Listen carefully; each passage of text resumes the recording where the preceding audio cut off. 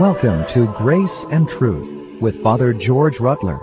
Join Father Rutler as he talks about Catholic culture and doctrine, including grace, goodness, laughter, and humility. Here now is Father Rutler. I don't think I'm telling tales out of school when I say, literally, that our schools are not what they should be. That's putting it mildly. I think the state of education in the United States, on the whole, is relatively in meltdown. The question is, can our schools be recovered? 20% of all Americans in a recent survey indicated that they thought that we had landed a man on Mars, that a man had walked on Mars. That is the kind of distance from reality that governs much public perception. In another survey in the New York State University system, the vast majority of graduating seniors could not pass the test that's given to immigrants to qualify them for United States citizenship. I'm not talking about arcane subjects. I'm talking about the date of the Declaration of Independence, who the father of the country was, and that kind of thing. If we are so detached from recent experience, it should not surprise us that the general public information of the total human experience is practically non-existent. This has moral consequences, for we are the children of Adam and of Eve. If we do not know that they walked this earth and fell for a terrible lie, we will live their lie as well. Remember, the prince of lies, Satan himself, told our first ancestors that they could be as gods, and so entered in an imitation of reality. And when we live in imitation, we no longer can make our home with reality. Heaven is the ultimate reality. And if we lie, we cannot be citizens of the eternal kingdom. And that's why our first ancestors lost in paradise. Our society has come to take lying for granted. In fact, many people who lie in the public forum are admired for their cleverness in so doing.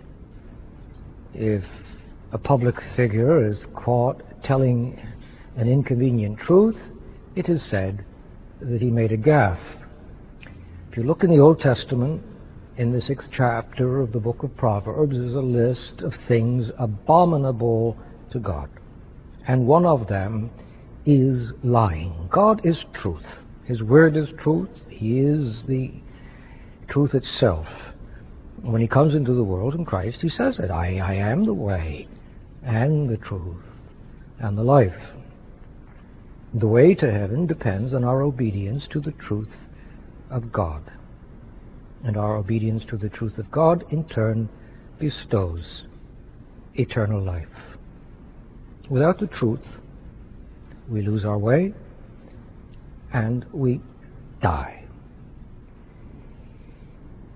I cannot imagine that after the experience of the 20th century, the people would still be oblivious to the consequences of lying. And yet they are. The 20th century is past. It is now history, and history is our civilized teacher. And yet, history has been removed from the curriculum. It's really astonishing to think that the 20th century is past. The 20th century was supposed to be the cutting edge of all existence. And that's why we're experiencing a kind of desperate ennui. If everyone, if everything was to be measured by the standards of what the 20th century considered to be true, what do we do in the 21st century? A high school boy told me not long ago that they were having a dance in his school. The theme was the 70s, and they were all wearing costumes from the 70s, and he did not mean the 1870s. It really brought me up. I realized that for a new generation, the 1970s really were a long time ago. Adam and Eve were not really a long time ago. I mean, they are alive in us. St. Paul said, it's no longer I who live, but Christ who lives. But Adam also lives in us, in our fallen nature. As in Adam all die, so in Christ shall all be made alive. But Adam does die. And unless the Adam in us is conquered by the Christ in us, that death is forever. To use an unfashionable term, that is damnation. The 20th century came to revere lies, not only believe lies, but to extol lies, to admire lies and celebrate lies. Some of the best-selling books of the 20th century, some of the most influential books of the 20th century were tissues and tissues of lies. In London, at the beginning of this century, that naive but influential couple, Beatrice and Sidney Webb, set up in their house a little shrine to the man they thought was the prophet of the New Age, Lenin. And they conveniently ignored the horrors he was perpetrating, the forced famines he was engineering, the assassinations he was plotting. Conveniently ignored all those things because they were living a lie. Beatrice and Sidney Webb wrote one book after another claiming that Lenin's new order really was ushering in a workers' paradise. And so too, another book by the American journalist John Reed tried to persuade the West that what was happening in Russia was really the answer to man's long quest for a utopia in time and space. Margaret Mead wrote a book which virtually made her the prophet of modern anthropology. She, like Rousseau in the 18th century, denied, for all practical purposes, the fallen nature of man, his original sin. Adam inherited in our blood. As she wrote about Samoa and the natives there and what an idyllic life they led before civilization corrupted them. I don't think I'm really distorting what she said. Her own peers have had to admit that she cooked her statistics. She misrepresented what she saw. And then there was another Margaret Sanger, who did far worse damage. For she came to persuade a whole century that life is an enemy, that children are a threat to civilization, and that we and we alone are creators, not procreators, but we are the engineers of population. She employed the racial theories of the Nazis. These are subjects that people do not like to admit now, but they are facts.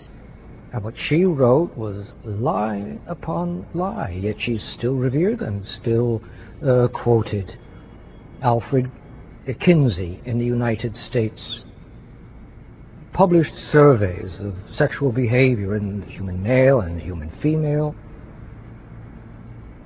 It is now admitted that he lied. And yet, what he wrote is cited as some kind of biological gospel. And then again, in reference to population. Paul Ehrlich, the population bomb, made all kinds of extravagant predictions about the desolation of the earth by the end of the 20th century by overpopulation again. Not just mistaken information was the guide, but deliberate misinformation. And then spies wrote books justifying how they had sold out the free world to dictators in the East. It's only been very recently that some of Alger Hiss's closest compatriots have had to admit that what he said to justify himself was not true. Other ages have spread misinformation. The 20th century spread disinformation, and that's far worse. There's something diabolical in the very word disinformation. It's really a twin to moral death. For when the intellect turns on itself and uses its perception to contradict its purpose, namely the spreading of truth, it does become suicidal.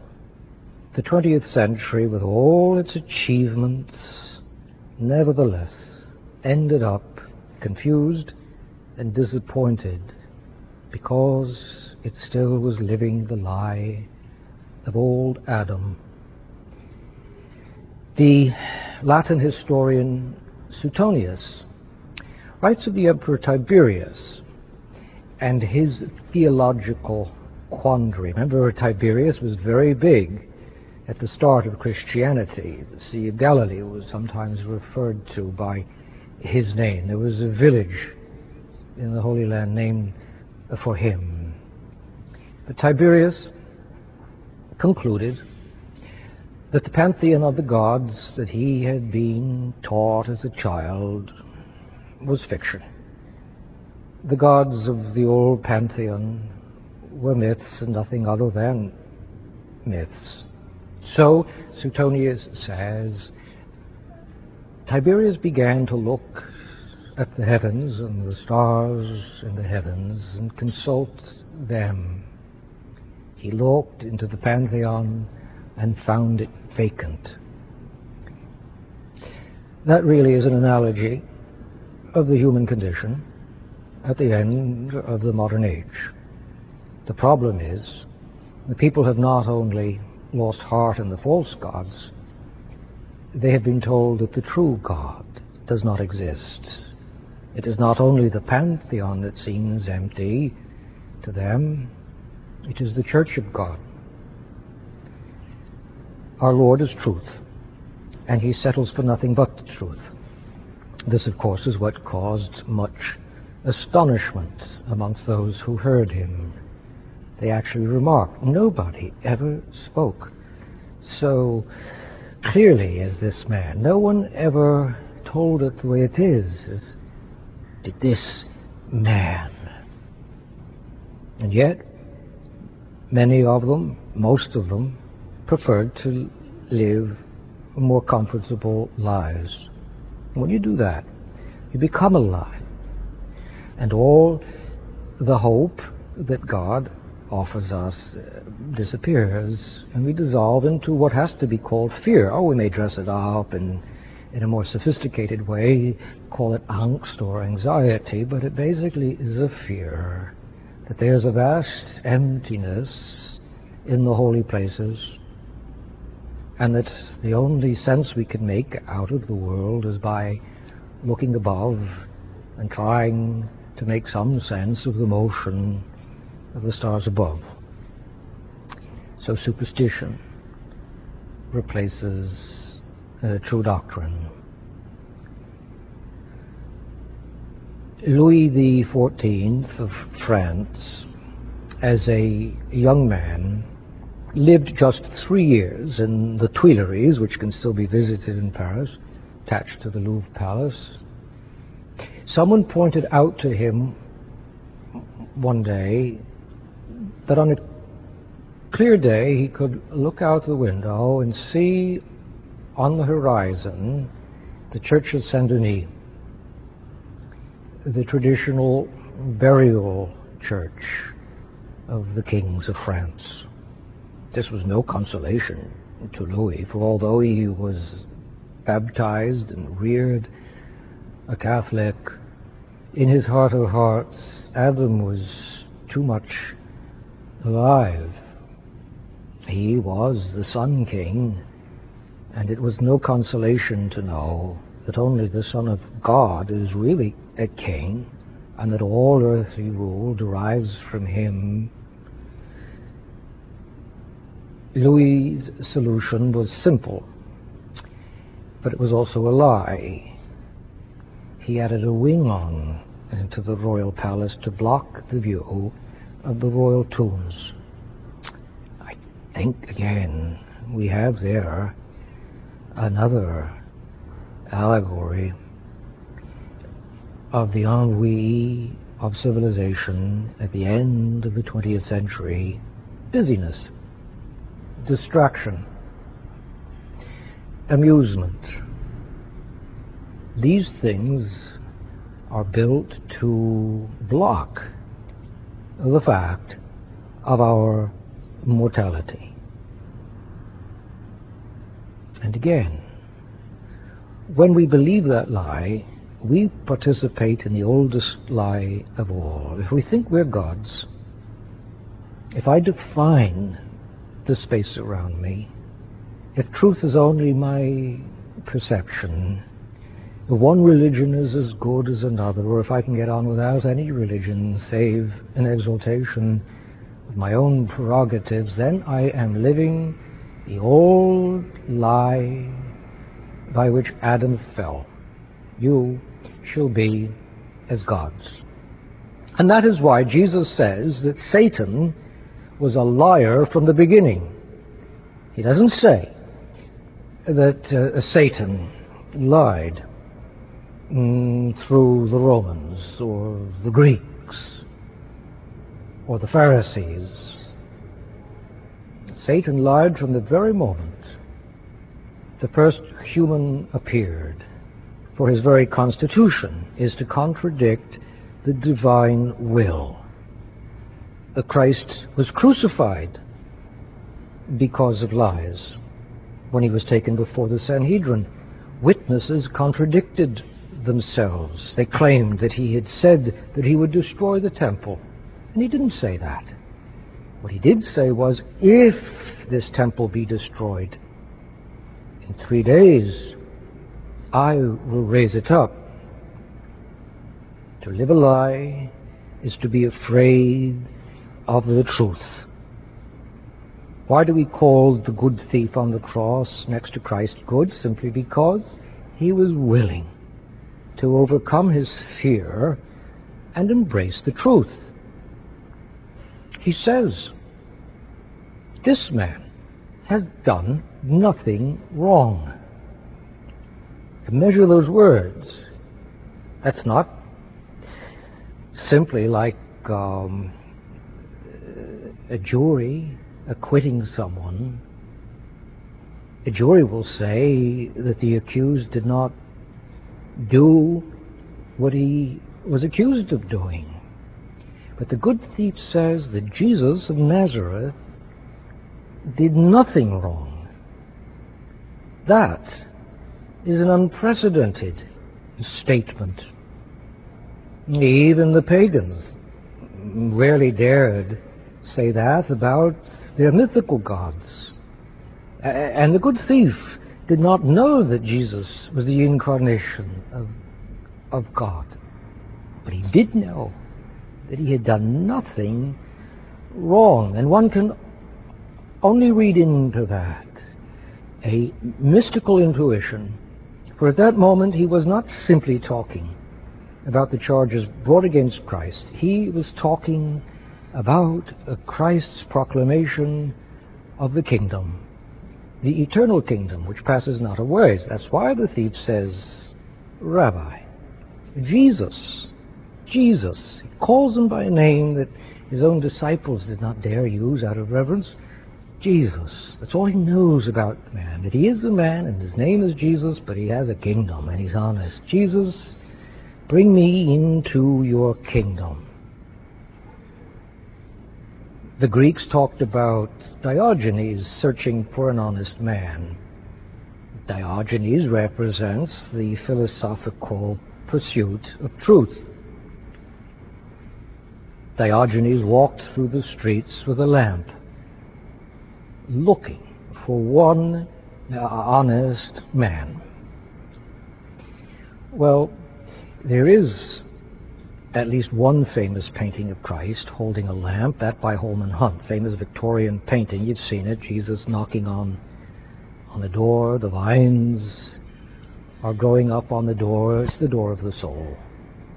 And Christ, his head pierced with the thorns, is holding a lamp. He's knocking on the door. This is the image of Christ's prophetic statement. I stand at the door and knock, and if anyone open, I will come in. Jesus is searching for the honest soul in culture. He's looking for the honest things we do, intermingled with all the lies we tell. He's looking for himself, who is displaced by Adam every time we sin. But Jesus does not need the light. Jesus is the light. He says it. I am the light of the world. And this completely changes all perception. Jesus is no longer merely a teacher. He never was only that. From the beginning of time, before there was time, he is the truth. Our society has lost heart for that truth. A spokesman for one highly placed political figure not long ago said that so-and-so has kept all the campaign promises he intended to keep. That is something that we've come to expect to hear at the end of the modern age. But what was most extraordinary was that so few people were offended by it. So few people questioned it. So few people thought that it was a contradiction of personal dignity and the dignity of the human race. Jesus is the light of the world. He alone knows the truth. He says, I know him. Speaking of the Father, I know him. And if I denied that, if I denied that I knew the Father, I would be a liar. I would make myself a liar as you yourselves are liars. There are voices in our society today that want the church to lie, that want the church to water down the truths about God, how he has made the world, how he has saved the world, how he moves through the Holy Spirit in his holy church. There are those who want to refashion the church according to the Adam in them. But honest souls see through that. The actor Alec Guinness, a convert to the faith many years, has said in what he describes as the last book he intends ever to write, that the thing he regrets most in life is not having become a Catholic sooner. Well, you might say that an actor makes a profession of lying. But that's really not what acting is about. Real acting is playing out the truths of life on the stage, in symbolic form, in appropriated language, but serving the truth.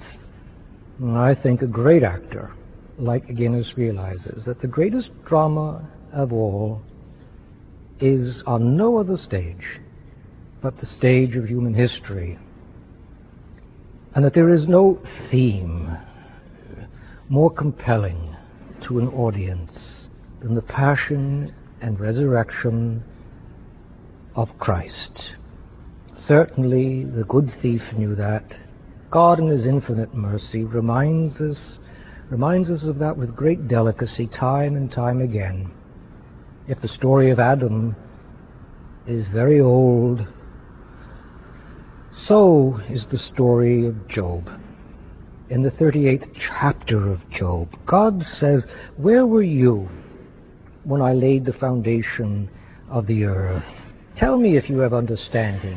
Have the gates of death been revealed to you, or have you seen the gates of deep darkness? Have you comprehended the expanse of the earth? Tell me if you have understanding."